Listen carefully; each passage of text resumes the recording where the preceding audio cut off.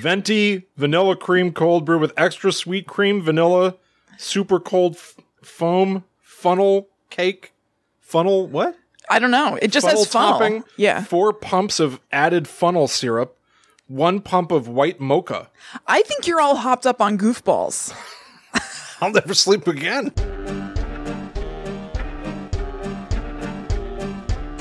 Hello, welcome to Guide to the Unknown. I'm Kristen. And I'm her little brother, William. And this week we are talking about psychic phonies, flim-flam artists, people you can't trust. Yeah, people that maybe have bilked you out of your zillions. Mm-hmm. Your precious coins and doubloons.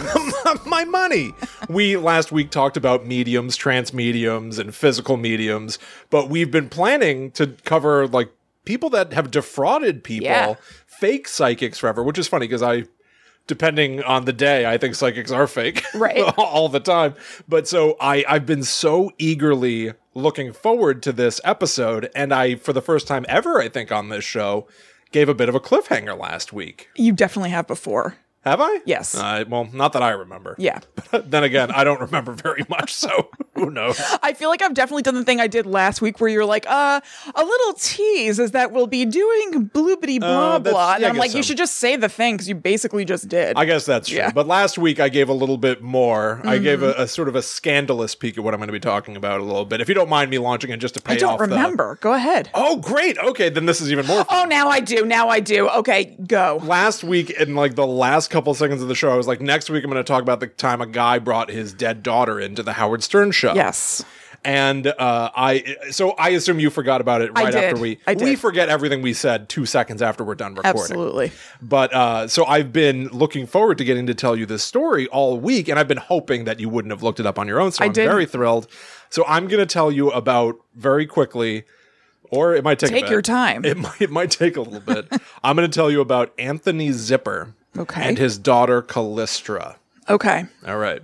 So in August 15th it was, of 2000, the Howard Stern show, where Anthony Zipper called in and he was trying to promote the idea that, quote, all Americans must enjoy their inalienable right to preserve their beloved departed loved ones for all time. Okay. Literally, he was promoting the idea of taxidermying the dead.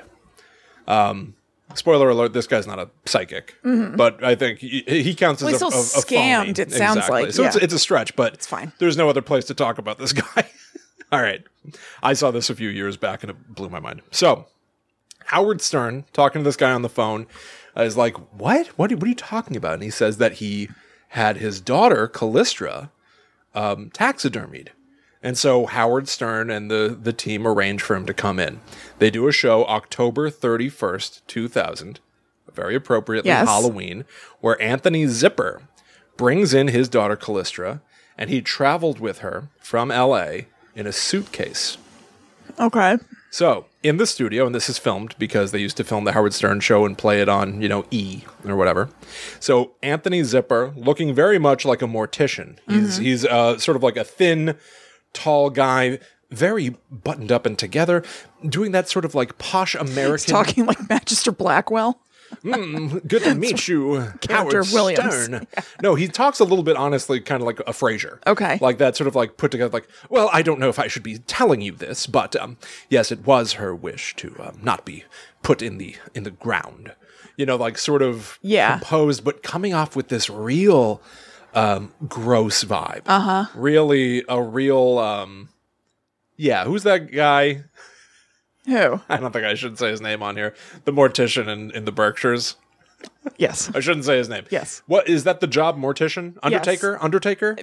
I think they call them mortician. Okay. Yeah. So he's coming off or like somebody, a funeral home director. Funeral home director. Mm-hmm. Very good. Yeah, he's coming across like very presentable, but it's feeling like somebody who spends all his time around dead bodies. Yeah. All right. So he comes into the studio. And he's got Callistra in a wheelchair because she's dead. Mm-hmm. And there's a sheet over her. Somebody, I think Fred, the sound guy on the Howard Stern show, I think Fred Norris goes, she's covered in cheesecloth. To me, it looked like a muslin sheet. Okay, cheesecloth is often muslin. Is that what it is? Yeah. Okay. So muslin, very interestingly, is what... No one's ever said that before. Let me tell you, everybody get real close to your speakers. I'm going to tell you something muslin, interestingly. It's a fascinating thing about the chemical composition of muslin, if I can take some time. No, muslin is what they used in those like spirit photography things. The fraudsters that we talked about, well, the mediums we talked about last week, they would use muslin to look like ectoplasm in photos. Right. I use it to swaddle my baby. I have muslin blankets all up in this place. Yes, muslin is a very popular fabric. Yes, it breathes well. My muslin has hearts on it and stuff, but they use just like white muslin as ectoplasm. And Anthony Zipper's got it covering his dead daughter. Right. Which to me is almost weirdly like in the legacy of mediumship. Muslin. I can't imagine that this was intentional, but to use particularly like muslin to cover a dead body and be doing a sort of morbid fraud showmanship thing. It sort of all tied it together to me a little bit. It does. It's also surprising to me, though, that he had her covered up with the sheet anyway, because if his whole thing was that he had her taxidermied, that's supposed to suggest like an ongoing life sort of thing. Right. So to cover that with a sheet, which is what you do with dead bodies in the morgue, seems to go against that. I agree. I think that some of this is also... Obviously, he knew it was being filmed on camera. A lot of this is showmanship. Razzle dazzle. Right? So you've got her. And honestly, when I first watched this video, and I looked this up, because I was getting into the Howard Stern show, so I just, I like spooky stuff. So I started trying to see if Howard Stern ever covered horror movies or something. And I found this video, which I'll have links in the show notes if you want to watch it. When you watch it with what I'm telling you about how it's fake, you're not going to enjoy it the way that I did when I was like wanting it to be real on some level. Because spoiler alert, this is all garbage. But you'll see how much garbage it is. But I think it's going to be so obvious when you watch it with the mindset of like, I know this is fake. Yeah, it's going to be outrageous that I ever thought it could be anything but phony. So he... He starts to tell Howard about his daughter Callistra and how she was in life and how she was a huge fan of Howard Stern and Madonna. Okay. She was born on Madonna's birthday, and Howard, on his own, produces a letter. A letter which Anthony Zipper wrote on his daughter Callistra's behalf to Madonna. And Anthony Zipper goes, "Pardon me, how did you get that?" And Howard goes, "I could tell you how I got it. Can I say how we got it, Gary?" And Gary Dell'Abate goes, "Yeah, Madonna's people gave it to us."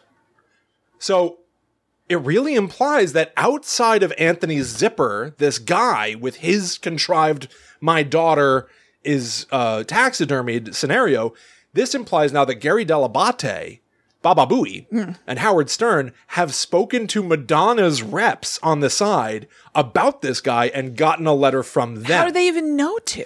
I don't understand. But so Howard starts to read some of the letter. "Dear Madonna, my beloved daughter Callistra was born on your birthday in 1984. Perhaps that's the reason she loved you. But of course, there was so much more. Throughout her life," and then Robin interrupts and goes, "So this is before she died, she got into Madonna." Oh. And he goes, yes, of course. And in the letter, he continues to explain, "I found after she died a hidden notebook of hers. She apparently loved you. She loved Howard Stern." And then they all get interrupted and they stop reading that letter. But so the setup is he's been writing to people that his daughter liked. And Howard has done the research to get in touch with those other people, presumably, or something. So is this real, right? Robin asks what killed Callistra. How did she die? It's the Howard Stern show. Not only that, this is the Howard Stern show in the early 2000s. A while ago. The language is not appropriate for today. There are a lot of things that are like terms that I don't stand by and that I'm not going to use here. But Anthony Zipper says that his daughter had Tourette's, cystic fibrosis, and then in one of the first giveaways he goes, and what was it? He doesn't know the other condition that his daughter had. What was it? Oh, Turner syndrome, I think it was. You think it was? Come on. That's odd. That's odd. So it starts to fall apart already. And Robin asks, how did she die? And he goes, oh, well, there's a quote. I wrote this down from the video. Oh, well, the overwhelming system was, and Howard helps him finish the sentence. He goes, it overwhelmed her system? And he goes, exactly. And Robin goes, I've never heard of that. So she's not having it. Robin's not having this at all. Yeah. Howard's clearly trying to keep this thing in motion. Right? So what are they not having? Like, do you think, is it that they know that this is not really a dead person here? I have reason, when you watch the video, particularly with everything I'm telling you about it, you're going to absolutely think this whole thing is staged and this is entertainment for the radio. They probably brought this guy in to play a part just to make a cool, spooky show. Oh, okay. I have reason to think that they booked a guy, didn't care what was real or not, and just let it play out. Yeah. But I do think that Robin's like, I don't believe a single ounce of this. Yeah. And Howard isn't interested in cutting through to the reality. He wants to play out the bit. Yeah. If that makes sense. Yes, I don't know if he believes it or not. I have reason to think that he doesn't believe it himself either, but we'll see. So Anthony Zipper explains that his daughter Callistra left a tape behind. That his act of having her taxidermied is not some perversion of her life. It's what his daughter actually wanted. So oddly, Anthony Zipper is really just carrying out what Callistra had asked final for. Wishes. Exactly. So he plays a tape of her voice on the show. Here's what the tape says. Hello, this is Callistra. I don't know where you went. You were here before, but now you're gone. Which to me sounds like bad writing about like trying to seem like she was in between life and death. You were here, but now you're gone. I feel my time is coming soon. I just wanted to let you know a few things. I want you to make sure you remember to always keep me with you. Please don't put me into the ground. I'm so scared of dark places. I don't want to be in the ground. And then they're talking over it a little bit, but the final thing you get from the tape is, I also want to make sure that you take good care of my turtle Howard and my kitty Robin. And Robin immediately starts going, my turtle Howard? My kitty Robin? She's not having it. This guy's overselling it. She's totally over it. Not only did this guy have his daughter taxidermied and he called into the Howard Stern show in August, his daughter was all about Howard Stern. I don't think so, right? So it's all starting to fall apart. Howard's now even making fun of him a little bit. Gary's just laughing. Yeah. Robin is just not connecting with this at all. They use a ton of Howard Stern words and Howard Stern claims. They accuse this guy of doing very Howard Stern kinds of accusations. Supposedly he did get her implants and the after. And he says that he wanted to help her physically be able to like mature. Oy vey. It's gross. Yeah. I'm not telling you this is some chill. I know. Badass visit. God. So, all right. Earlier years are hard to listen to. Sometimes, yes. His wife is on the phone now. All right, Helen. And she's like, my God, Anthony, what have you done to her? And he goes, Helen, what are you doing? What are you doing on the phone? Here's another break. Howard goes, what are you talking about? You gave us her number. So this guy's whole thing is falling apart. Their improv is terrible. The way that he responds to Howard going like, what do you mean? How is your wife on the phone? You gave us her phone number. He goes, well, I thought she might refuse, as if, I don't know, a good save. My God. Good save, dude. And then she's not offering much on the phone. He keeps going, Helen, go back to sleep. Go back to sleep, Helen. What's the point of this phone call? Like she's not contributing very much. At one point she goes, my God, Anthony, what have you done?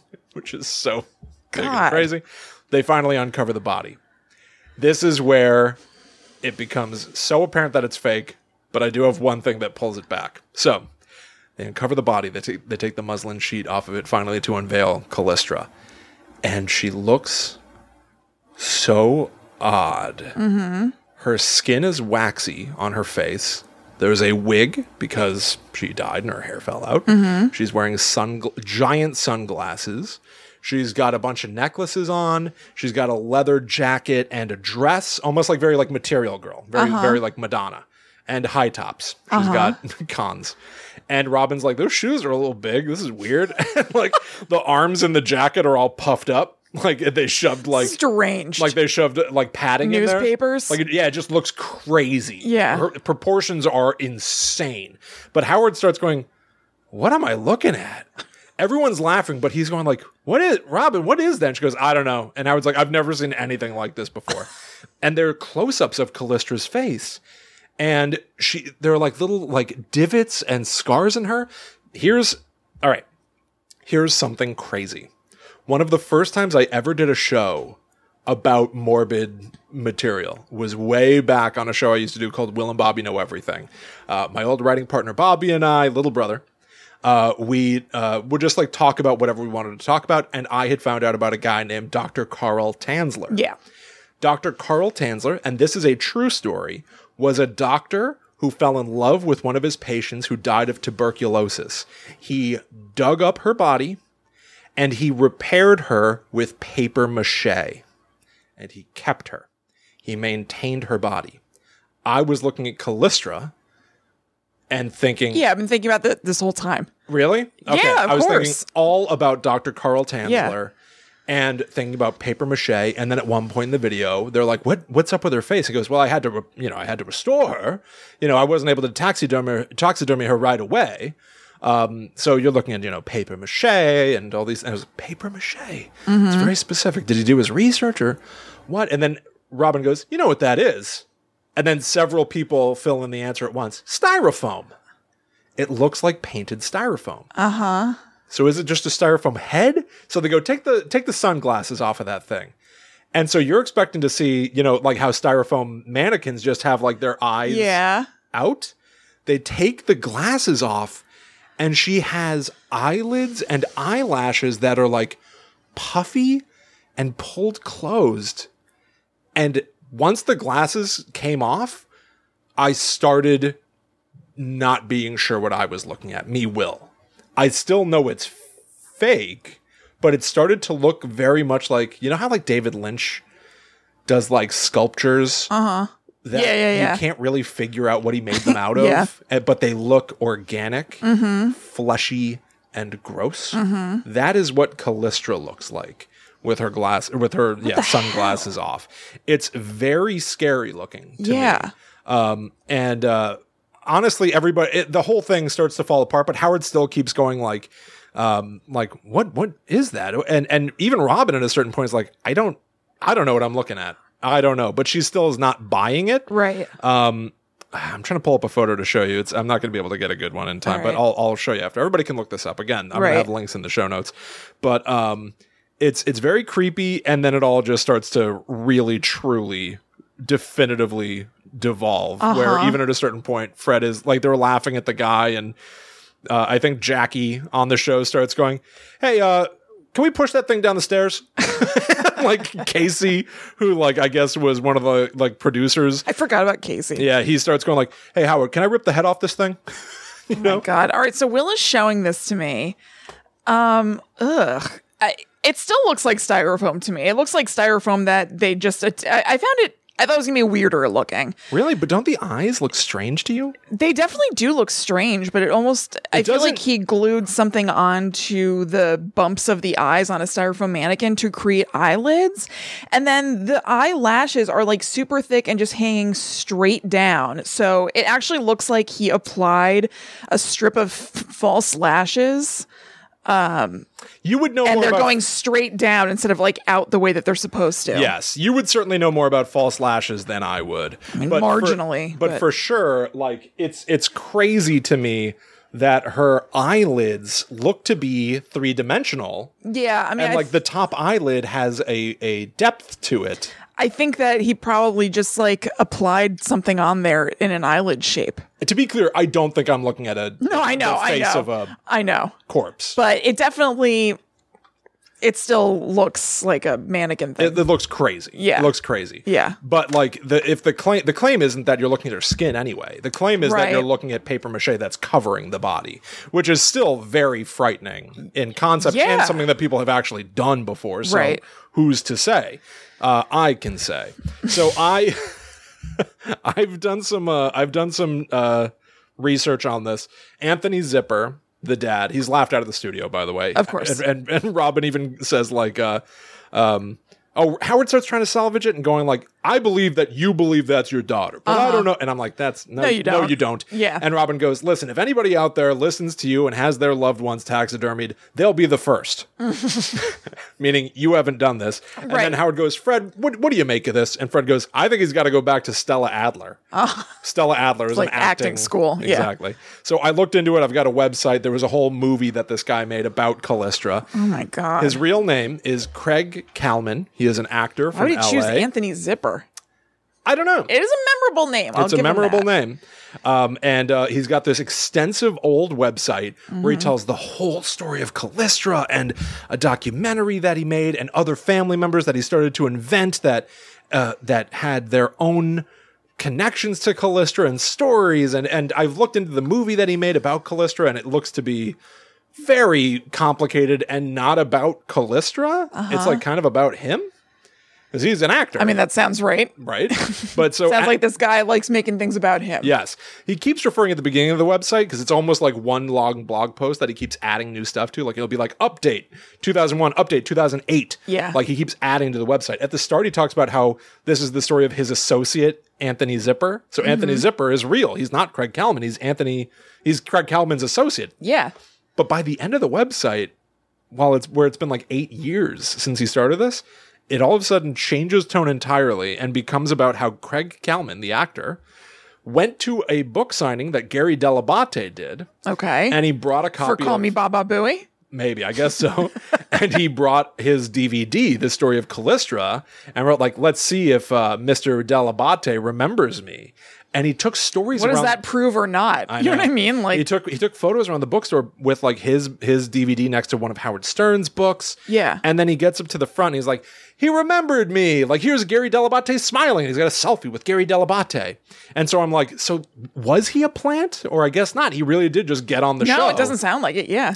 And then here's the way that his website... I mean, they could have known that he was full of it and they put him on the show, but it doesn't sound like they like created this farce themselves. Right. They might have heard about this dude who has this doll that he says is his taxidermy daughter. They almost let this guy try out his character. Yeah. And tried not to burst his bubble. Yeah. Uh-huh. But here's what he says on his own website. Of course, I never heard from those Stern people again. I guess because they're still incredibly pissed that I punked them so royally. Oh my God. Once again... I don't know about this, Craig. Is that what his name is? Craig Kalman. Yeah. Once again, nobody believed him. Right.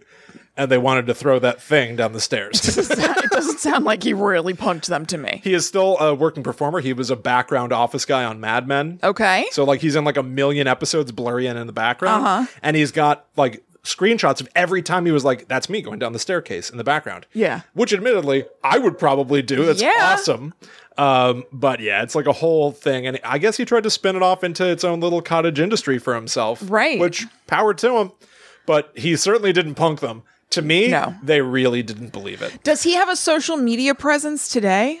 Yes, and I have looked into it, and he's the kind of person that writes his opinions on controversial topics in such a way where you don't really know what he's saying. Okay. But you kind of get the drift, and you don't like it. Okay. So I'm not going to make any claims or anything, but I did just try to see, like, does he have, like, a really good sense of humor about this or whatever? Yeah. And it seems to be tricky to me.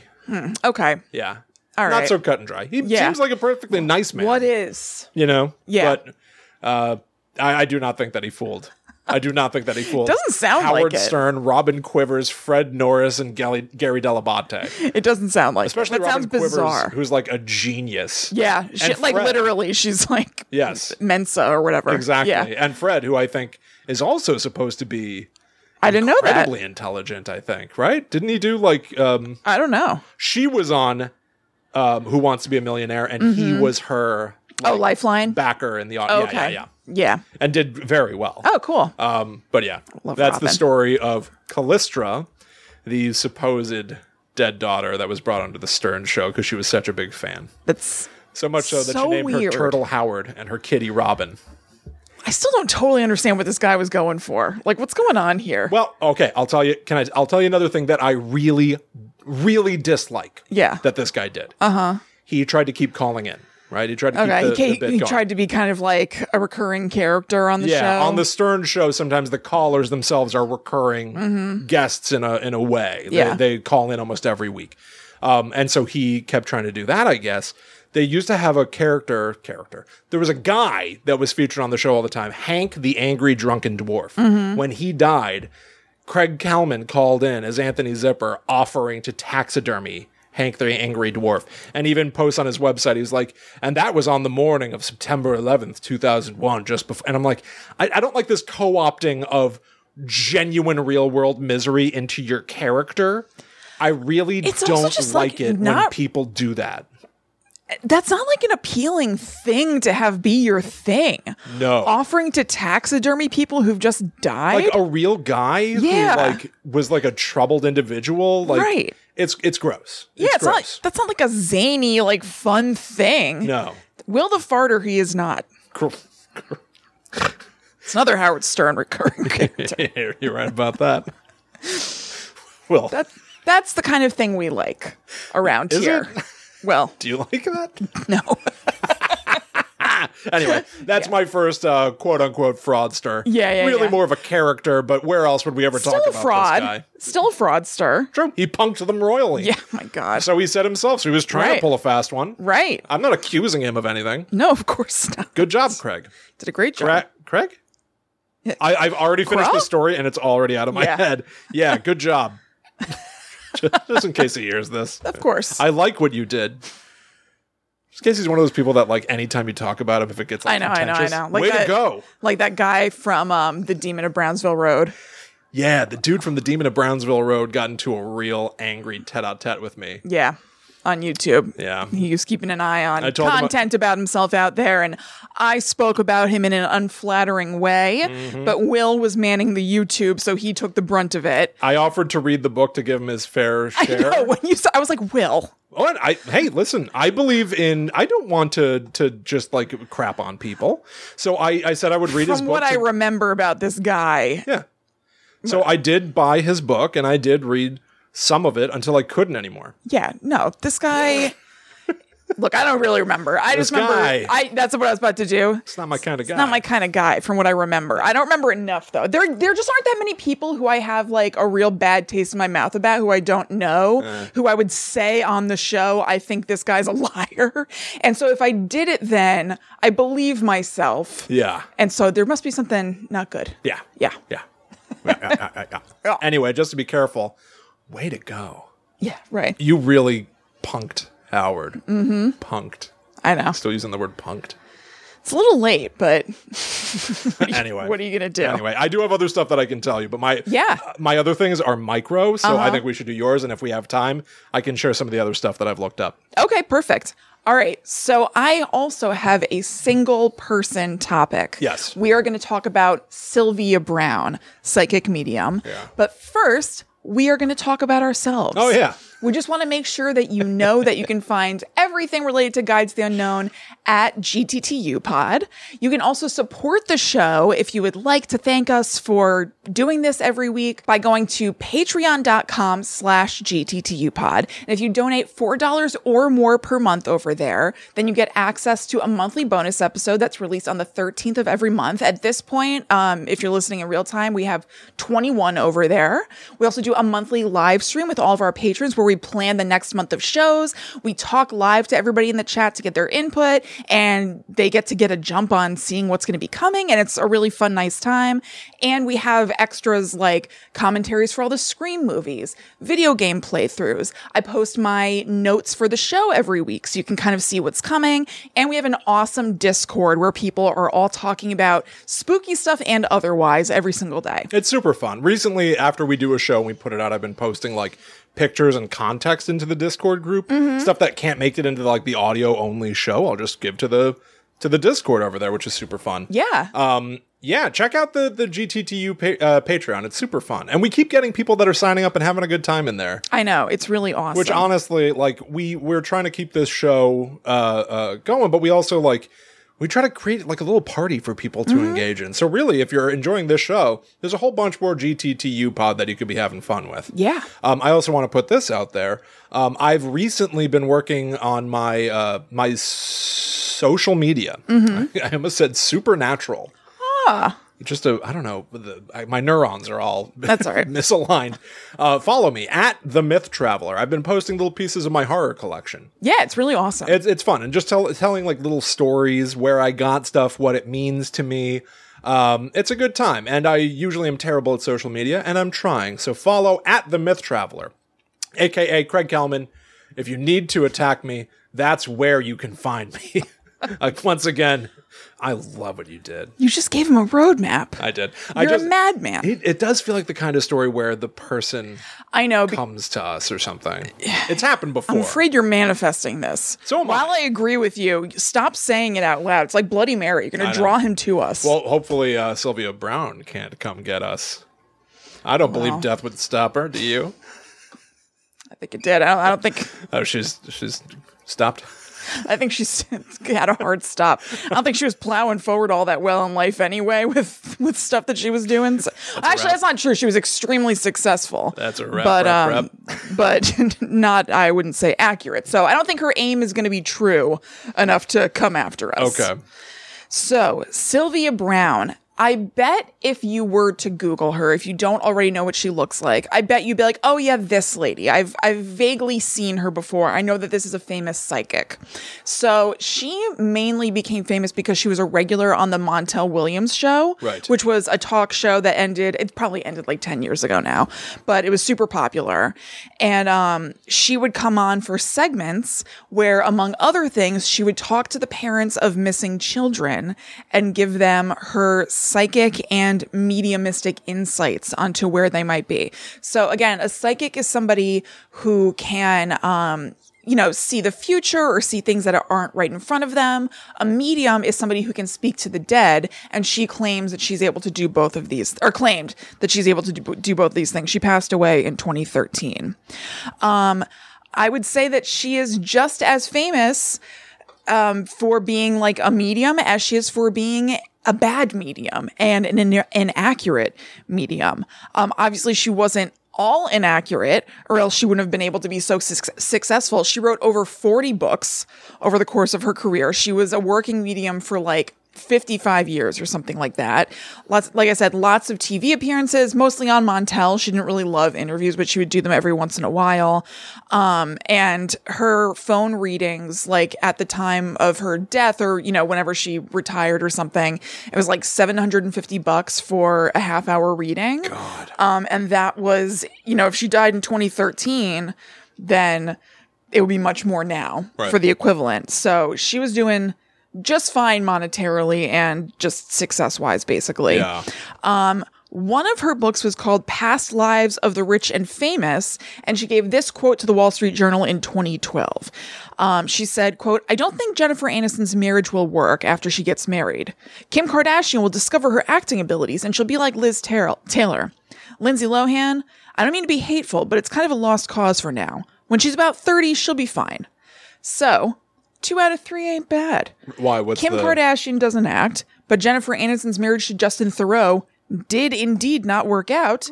And Lindsay Lohan at 30, better than she had been at the time that this interview was going on. I saw some headlines. She's going to be in something. She is. She's going to be in a Netflix rom-com that sounds suspiciously like Overboard, starring Goldie Hawn, but I guess it isn't an Overboard remake. They already did that with Anna Faris like a couple of years ago. Underboard. It's very weird. It's probably Underboard. So sometimes you get a hit. Yeah. For something even more relevant that you may have seen get tossed around on social media over the last year, she seemed to have predicted the coronavirus pandemic. No.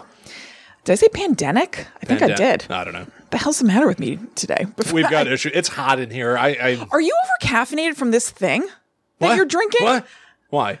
Because you were stumbling over your words. Like, I don't know what's wrong with me. You're drinking this like gigantic coffee. Will got somebody's wrong order, and it's like basically ice cream coffee. I think you're over sugared and over caffeinated. Maybe it's for Nicole. Yeah.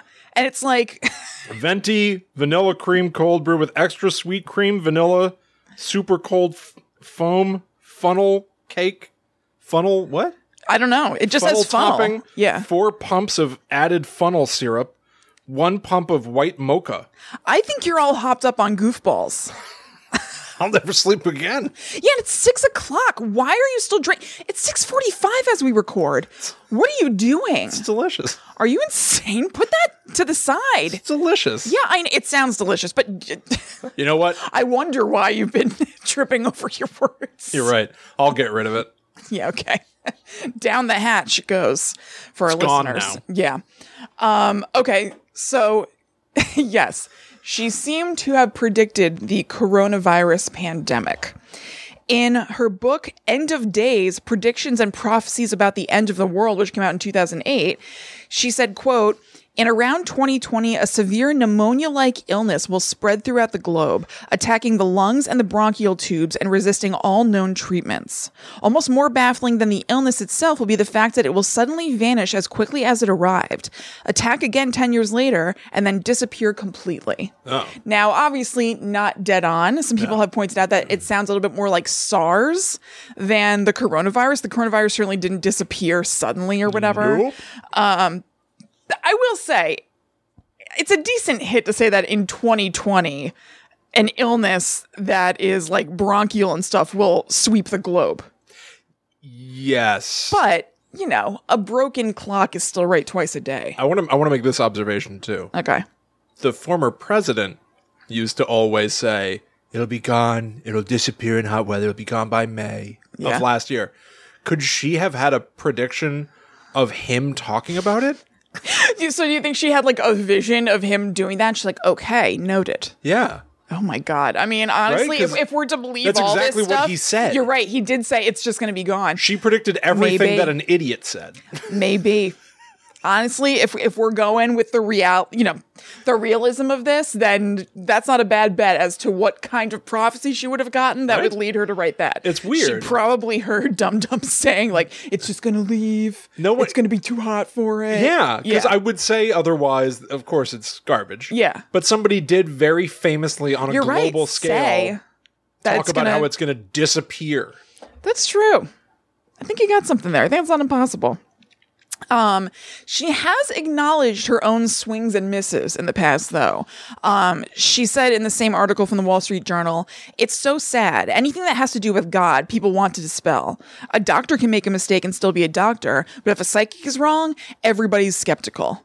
And indeed, we are skeptical because this lady is made of hooey. And let me tell you some of the biggest hooey piles. Her most famous inaccuracies. Huey Piles, by the way, is my favorite musician. Have you heard the new Huey? That's been Huey. The new Huey Piles record. It stinks. It sucks. You should quit. People hate the new Huey Pile even more than the last one. It's a headline on newspapers around the globe. It's always publicized new Huey Pile record. We hate it. And it's every time he releases new music, it makes headlines about how we hate it even more than the last thing he did. He's famous for everyone always hating his work. Yep. Huey Piles. New Huey Piles. This one's even worse.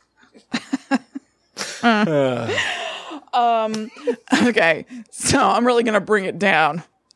Oh God, okay. I'm glad that we got our Huey Piles in so we could raise our vibration like we were talking about last week. Our vibe is up. Yep. I'm about to bring that vibe right down, baby. Great. So hopefully because it was up so high, we'll still be like in the middle. Yeah. You know? So this is the big one that she got really a ton of backlash about. Rightly so.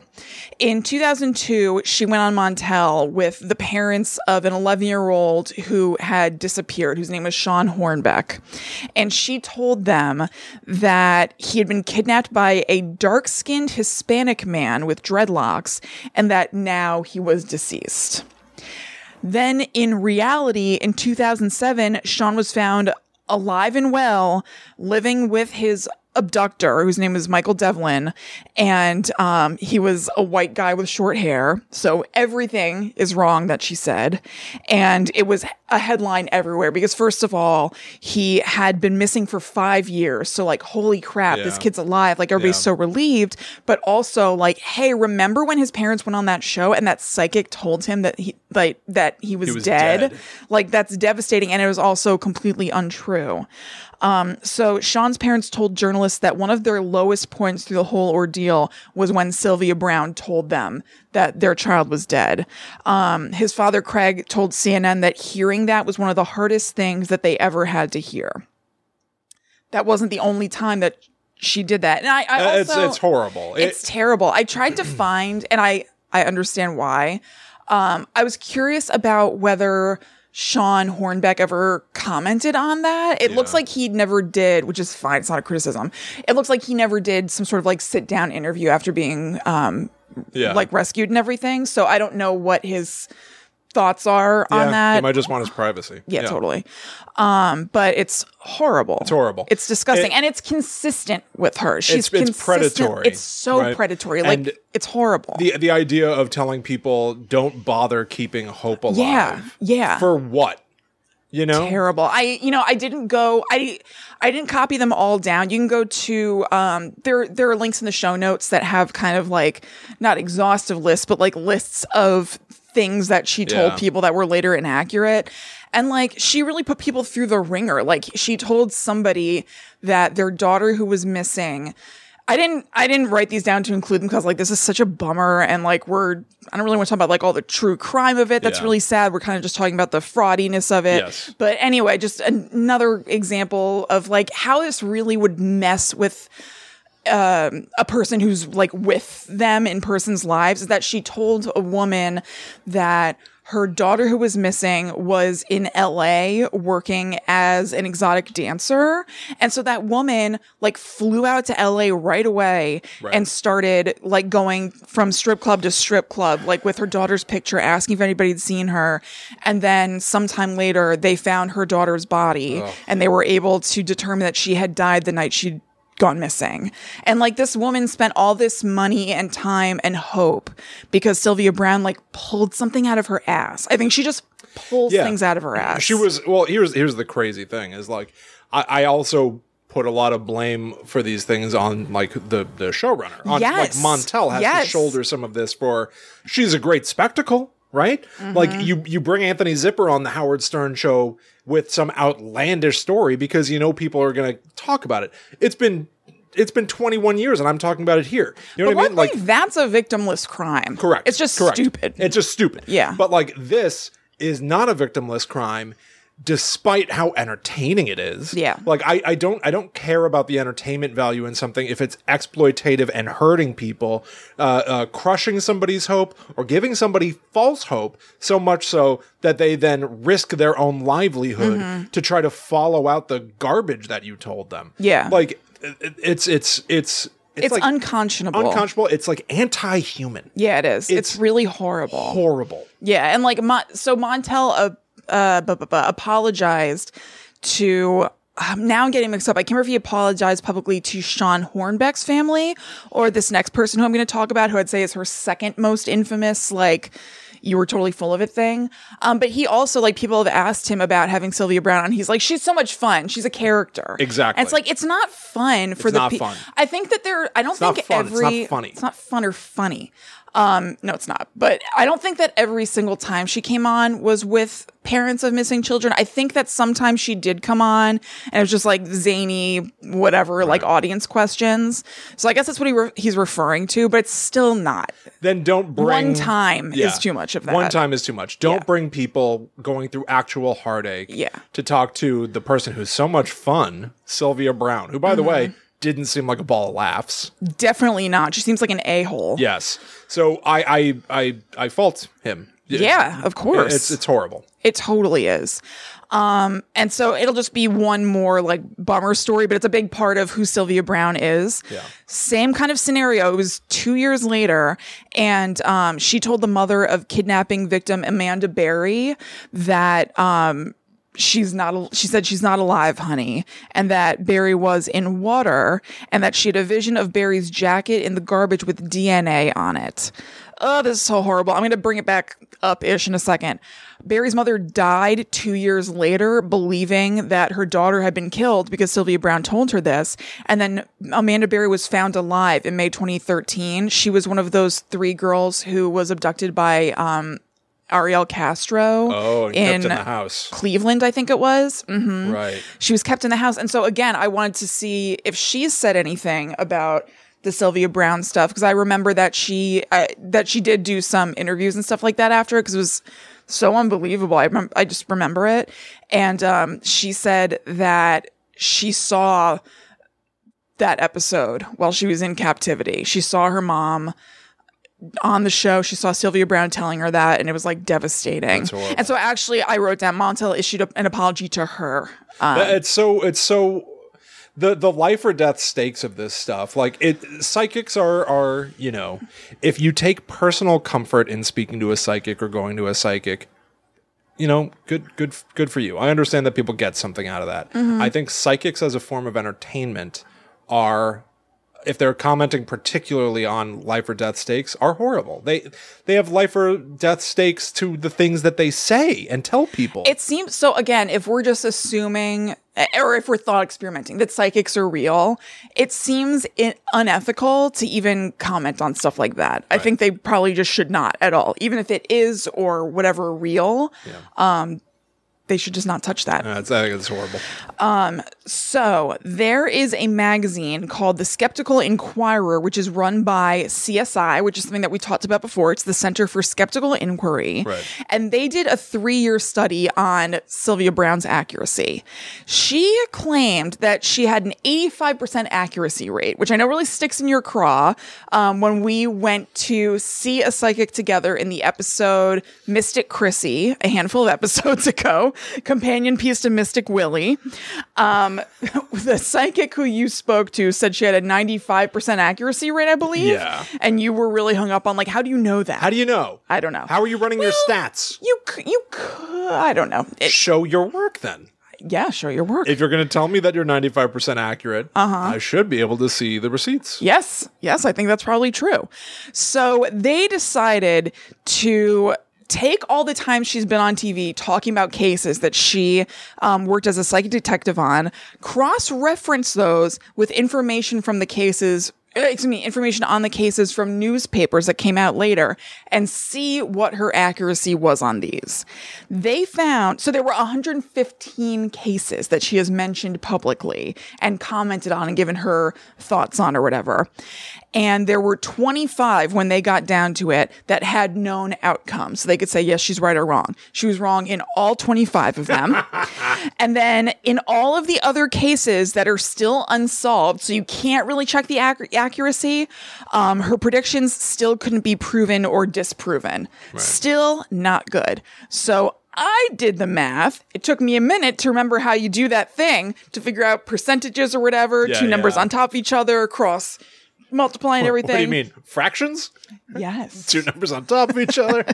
I did the math, and if we are being very generous and saying that actually she's right on all of these 90 other cases, maybe she was wrong on the 25, but she's right on the 90, she is still only at a 78% success rate. Okay. That's not 85, Sylvia. That's not 85. I don't know where you got that from.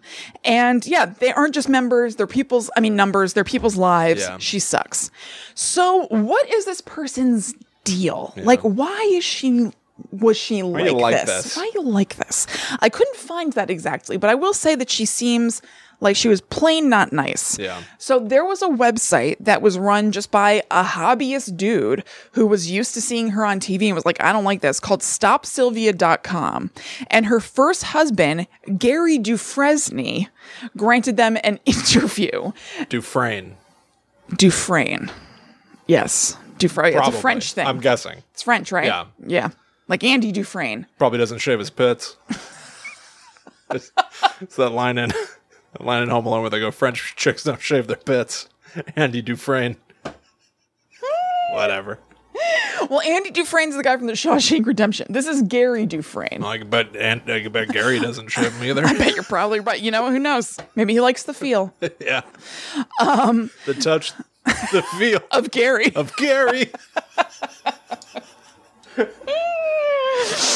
Okay. He granted StopSylvia.com an interview after the Sean Hornbeck thing because he was so disgusted. She was married 3 times. I think he was her first husband. And so it was a while ago. I believe they were married in like the late 1950s. And the Sean Hornbeck thing happened in the early 2000s. So he hadn't been with her for a very, very long time. Yeah. He said, I try to get her out of my mind as much as possible, but the damage she does to unsuspecting people in crisis situations is just atrocious. And he offered up this anecdote to kind of show how her mind works a little bit. He was talking about a party that they had where she was reading people's tarot cards, like in the 60s or 70s. And as they were cleaning up, he says, quote, I said to her as we were washing dishes and she was wiping, I said, Sylvia, how can you tell people this kind of stuff? You know, it's not true. And some of these people actually are probably going to believe it. And she said, screw them. Anybody who believes this stuff ought to be taken. See, con artist. Like that. It's she can do it. And she was entertaining at doing it. So she was able to keep the party going. Yes. But that also just tells you everything you need to know about. She didn't care about the outcome of saying these things to people. She cared about saying it on television, getting paid for it, and making sure that other people would keep asking her questions. It was irrelevant to her, the well-being of these people when she told them that their child was alive. Yeah. Go fly out and find him. Or dead. Give up all hope. Yeah. She didn't care. That's sociopathic. It's horrible. Yeah, it's really, really horrible. And so now I want to finish up with... I had an awareness of Sylvia Browne just as a thing, but I want to finish up with this piece of writing that like really made me interested in her and like what the hell is this lady's deal? And it's by John Ronson. So he is an investigative journalist and he wrote this article in 2007 for The Guardian, but it's in his book that's a compilation of essays that he's written called Lost at Sea. And so I think that the title Lost at Sea is in reference to this article, actually. So this was written in 2007. I am thinking, so Sylvia Browne died at 77 in 2013. So here she might have been like 72 when they went on this cruise, assuming that it was written the same year that he took the cruise. So anyway... John Ronson like came across Sylvia Browne in this whole thing, after the Sean Hornbeck fiasco, but she stopped doing interviews after that because she was just getting crap from people. But he really wanted to talk to her. He was like fascinated by her and like, what is this woman's deal? So he was researching her online and he saw that there was a cruise going on where she was the main event. It was a cruise where every night there'd be a lecture, I guess you call it that, a lecture with Sylvia Browne where she takes questions from the audience and you can maybe get a psychic reading with her. And so he figured if we're going to be trapped on a boat together, maybe at some point I can corner her and at least get like a couple of words. So the way it worked is that there were multiple opportunities for readings. It was like an every night thing. And she would be on stage and pull a name from a hat, shout out that name to the audience, and then we get to ask her one question. There were hundreds of people there, so apparently the bad publicity from the Sean Hornbeck thing didn't hurt her career like that badly. No such thing as bad publicity. Right. And also like maybe it was like normies were like, oh yeah, she's BS. But people who are like deep believers of hers who've read parts of her, 40 book catalog were like, yeah, I mean, you have to give her a break. Not everybody's right on every single thing. The doctor thing. If a doctor screws something up, it's just a mistake. But if a psychic screws it up, then everybody's a skeptic. That quote of hers, like, that's a great soundbite. And some people could take that and run with it. Yeah. You are a predator. Yeah. It's just not a mistake. So he notes that during these lecturing sessions, she wouldn't pause as if she was like, pulling an answer from the spirit realm and being like, She was like answering like really fast, like off the cuff. And it was just like kind of unusual. It's not the way you usually, and again, who knows what psychics, if any, are being genuine or whatever, but it's still just not the way you're used to seeing psychics work. It just seemed like she was saying the first thing that came to mind. Yeah, it's not the showmanshipy sort of like, yeah, I'm sensing it. I'm getting an answer from somebody. You could ask her like, you'd be like, yeah, what is my grandfather's favorite food? Fudge. Yes, She would just, it sounds like it hit was you like with it. that. Yeah. Exactly. So there was time to socialize as well when they're on the cruise, obviously.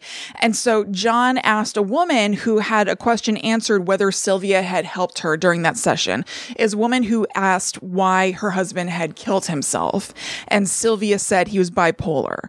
And the woman said, no, it didn't really help. Like, he had physical pain. He wasn't bipolar. But I just didn't want to say anything and like make it weird. So Ronson posits that Sylvia might be getting by a lot of times just on the politeness of her audience, like not wanting to cause a thing and being like, no.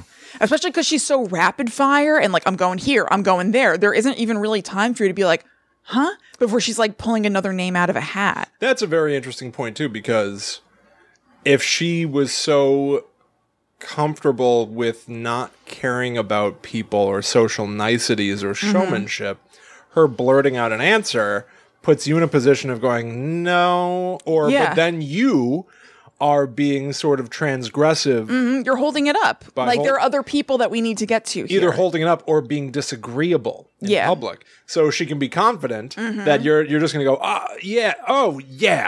okay, just to move it along. That's a very interesting point. Totally. And so I think it probably ends up feeding itself, because if people are at these things, they're getting their question answered, they're being polite and being like, yes, thank you. Like, other people see that. They're like, oh, good, she helped that person. I want that, and pursue contact with Sylvia. And it goes around and around. That person who is like, wow, they got something that helped them. I want that. Ask the question. They don't get a good answer, but they still go, okay, thanks. And it just keeps happening, basically. But the goodwill towards Sylvia starts to erode on the cruise after a couple of days. They start telling John that they're kind of turning on her. Not everybody, obviously, but some people he's talking to. They're not loving her like cold, quick answers like this. Like, she's just, especially the first night, she's giving these like really negative answers. Like, one woman asks about her fractured relationship with her daughter, and Sylvia's like, stay away from her. She's not trustworthy. I don't like her. People are not into this. And also, a group of people saw Sylvia on the casino floor of the cruise, and they were excited. They're like, oh, Sylvia. And they said, I wish I had written the quote, but they said her face contorted, and she was like, get me out of here. So her like handler who was pushing her wheelchair and like booked it away from them. Whoa. And they were very hurt and insulted by that, understandably. So Ronson finds her like agent or publicist or something that's on the cruise and says like, hey, I'm here. I'm actually a journalist. I would love to be able to talk to Sylvia. And he said he was fully expecting her to say like no. And she was like, let me see what I can do. And he gets an interview with her. And she does nothing to help her case whatsoever. He tells her the thing. He doesn't start off with this. I'm sure you like Easter egg, but he tells her the thing about like people saying that I am sure he sugarcoated it, but like, they saw her on the casino floor and that she didn't want to be talked to or whatever. And she was like, no, people can come to me anytime. Like, I'm happy to talk to everybody, and was like kind of defensive and pissy about it. And at one point he asks her, he's leading into asking her about like Sean Hornbeck and Amanda Berry. And he says, and this is a quote, there are times when you've got it wrong in a very bad way with missing the kid, interrupts Sylvia. She means Sean Hornbeck. Yeah, I believed the kid was dead. She shrugs. What I found out later, Larry King wanted me to come on and explain, but I said I'm not going to explain anything, is there were 3 children missing. I think what I did was I got my wires crossed. There was a blonde and 2 boys who were dead. I think I picked the wrong kid. Sean Hornbeck, I say. Were the other kids missing from the same area? Absolutely, Sylvia says. At the same time? Yes, Sylvia asks. I have a tiny newspaper cutting about them back in my office. And he says, like, you know, it was an unsatisfying answer in general, but also vague enough that I can't fact check it. Right. There were kids who were kidnapped at the same time. I don't know where. Or no, I guess she said same area. But basically it's like, that's so vague, I can't look into it. So the day after that interview that he has with Sylvia, it's only like a half hour long. He feels he's gotten enough material. He's done with the cruise. He's like not feeling it. So he leaves the cruise 2 days early. He like gets off in Greece or whatever to like fly back to London. And he had gotten friendly with some of the people who were on the cruise, and they had exchanged email addresses and stuff. So the next day when he got home, he had an email from one of his friends of the cruise saying that night when she had her lecture, that she was going off about him, and that she told the audience that she hears some of them aren't very happy with her, and that this journalist, who was a pale little worm with dark energy, told her that. That's awesome. And I was just like bad-mouthing him and stuff. What a joy. I know. So she seems like a real peach. What a treat. Yeah. Glad I came on this cruise. Yeah. Sylvia. I can see why you left 2 days So you earlier. could dump all over my life and complain to me. I know. Amazing. And so that's the story of Good Sylvia God. Brown. Good God. Well, no, she's dead. So Yeah, she's not gonna, she can't, torture hurt more anybody parents. anymore. Yeah, exactly. Seriously. Can I just roll through a few? I've got micro things. Yeah. That I thought might be fun. One of them, I want to talk about real quick. I want to talk about Miss Cleo. Oh, Miss Cleo, I think, was one of the most famous for a time faces of the psychic realm. Call me Miss Cleo. So I looked into it a little bit. Miss Cleo was publicized as the sort of mascot, in a way, of the Psychic Network. What is this called? Psychic Readers Network from 1997 to 2003.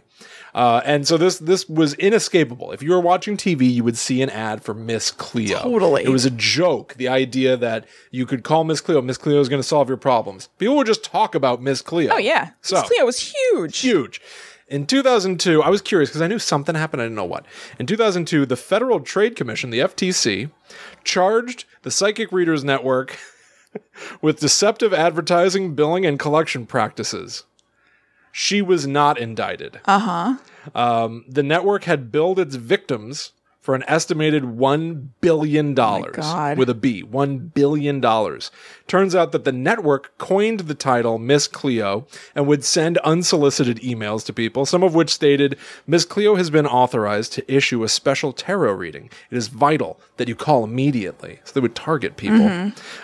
Charges of deceptive advertising and of fraud on the part of the network began to surface around this time. Among the complaints were allegations that calls to Miss Cleo were being answered by her quote-unquote associates, who were actors reading from scripts, and that calls promoted as free were in fact being charged for. Yeah. Miss Cleo is a character. Yeah. Played by an actress named Yuri Del Harris, and she grew up in L.A., Miss Cleo was supposed to be like from Jamaica. And so this character, the whole thing fell apart. Yeah. But Miss Cleo was so popular and Yuri Del Harris was so known, she became an actress. She did a voice in Grand Theft Auto Vice City. Oh, you know what? Weirdly, I read this Wikipedia like not super long ago because I was trying to remember Miss Cleo's deal. Yeah. I had in my head that she used to do Miss Cleo at like Second City. Right. Like the improv place. I was trying to remember if that was true. And so I looked this up. That's funny. Yeah. So she played Auntie Paulette in Vice City. And so she was sort of, the implication is that she's somehow drugging the main character to get him to do her bidding. Yeah. Weird stuff. But so Miss Cleo is so famous. I've got this. This is something that she did. As Miss Cleo, Harris appeared in a 2015 series of advertisements for the General Mills breakfast cereal French Toast Crunch. I don't remember this at all. Here's why. The Psychic Readers Network intervened on the basis that they owned the character of Miss Cleo. The advertisements were discontinued. Okay. So Miss Cleo was never real. Yeah. She was a character. She was a mascot. And she was the face of a company that was defrauding people for over $1 billion. Yeah. So that's Miss Cleo, the famous psychic. I've got a recent story. I did like the Google News search. Here's a recent story of a psychic that was caught. Headline from The Guardian is, she didn't see it coming. Psychic arrested for $800,000 of fraud. Ooh. Every headline you'll ever see about psychics being caught for stuff is like, bet they didn't see that coming. Yeah, of course. This psychic didn't see it coming. Like all the headlines have the same clever Naturally. joke. Right. So here's what happened. Psychic Zoe, real name Ann Thompson, was arrested for defrauding a bunch of people. Well, I should rephrase that. She was arrested for defrauding people. Okay. One of whom she got for $72,000. That's insane, horrible. right? But like I said, she defrauded $800,000 total. Yeah. Just one person she got for $72,000. So there were probably a million other people to add up to the $800,000 overall. No, her other victim she defrauded for $740,000. That's horrible. 2 victims adding up to $800,000. My God. Here's a quote. She was efficient. It really was. Here's a quote from The Guardian. She convinced one of her victims that she'd never find love again unless she bought the psychic a 9.2 carat diamond ring. She also convinced the victim to spend large sums of money on spells that would vanquish demons, as well as on building a, quote, golden pyramid that would protect her and her loved ones from dying. Needless to say, the golden pyramid was entirely fictitious. She was caught in part by a former police officer turned private investigator turned, quote, psychic hunter. Nice. Named Bob Nygaard. I think that's the guy who started StopSylvia.com. Is that right? Look it back up. He is a self-professed psychic hunter. I think it is him. Hang on. Oh, go ahead. Okay. So he has said that he has helped capture over 30 psychics and recovered over $4 million for people. He's been on TV and stuff for this. He was on a show on CBS called Pink Collar Crimes. Title of the episode was "The Psychic Didn't See Him Coming." Oh. I watched Pink Collar Crimes. Maybe that's why you know the name. So, yeah, it's not. It's Robert Lancaster who started StopSylvia.com. So this guy Bob Nygaard is famous for going after psychics, and it's basically like a niche business because nobody's ever really looking out for the victims of people who go to psychics. Now, he's part of a long history of famous debunkers. I've got a very fun little blurb about Harry Houdini to wrap, I think, everything up. I almost got into James Randi. I think he's his own thing. The very famous, the great James Randi. We've talked about him a lot, Harry Houdini was going after psychics. He didn't believe any of it. Here's from his Wikipedia. This is just a very fun little story, and then we'll get out of here. Houdini chronicled his debunking exploits in his book, A Magician Among the Spirits. These activities compromised Houdini's friendship with Sir Arthur Conan Doyle, who we talked about last week for believing in Frantic Kluski's butt molds. Yep.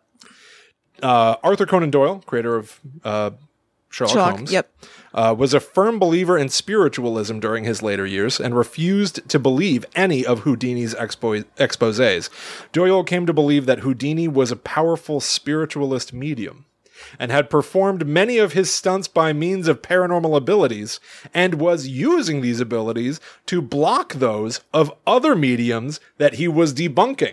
Wow. So Sir Arthur Conan Doyle so believed in spiritualism and mediumship that Houdini, who was saying this is all fake, and I'm debunking all these people and pointing out how they're liars. Yeah. Sir Arthur Conan Doyle started to reverse engineer that to go, no, you're powerful. Yeah, right. You're a wizard, and you are interfering with the abilities of the other wizards. He has a very creative mind. It's so deep. He made it such a deep rabbit hole. This disagreement led to the two men becoming public antagonists, and Sir Arthur came to view Houdini as a dangerous enemy. Ooh. Doesn't that sound like his Moriarty. Yeah. See, I was thinking like Grindelwald. Oh, yeah. Yeah. Like Voldemort, right? Like, he's my most dangerous enemy. My most dangerous enemy. My most dangerous foe. The name? Doyle. Sir Arthur Conan Doyle. Harry Houdini? Ah, you mean my most dangerous foe. Like, it's so theatrical to have. What a time. Who's your most dangerous foe? You know, I don't have a most dangerous foe. No. I got nothing. I don't know. Anyway, everybody, those are some people that claimed one thing and then everybody went, nah. I don't think so. I don't think so. I feel no. Yeah, check the show links for sources for all these things. They're really interesting to learn about and talk about, even if I find many of them to be distasteful. Yeah. I think it's worth seeing what people do. There's value in it, especially because maybe you won't fall into the same pit afterward. Absolutely. You know? Yeah. But yeah. Yeah. Well, thank you guys so much. Hope you enjoyed the show. As I said before, go to gttupod.com to find everything we got. We got merch, we got Patreon, we got show links, advertising options, all kinds of stuff. And make sure you follow us online. I'm at The Myth Traveler. Yep, make sure you're following Will because he's doing a really cool series showing a lot of his horror memorabilia. Yeah. And I am at Chillin' Kristen. Yeah. So we will be back next time to tell more frightening stories that are going to chill you to your core. Yeah, you're scared. Are you scared right now? You okay? But until that time comes, we must travel. Back to the netherworld go we.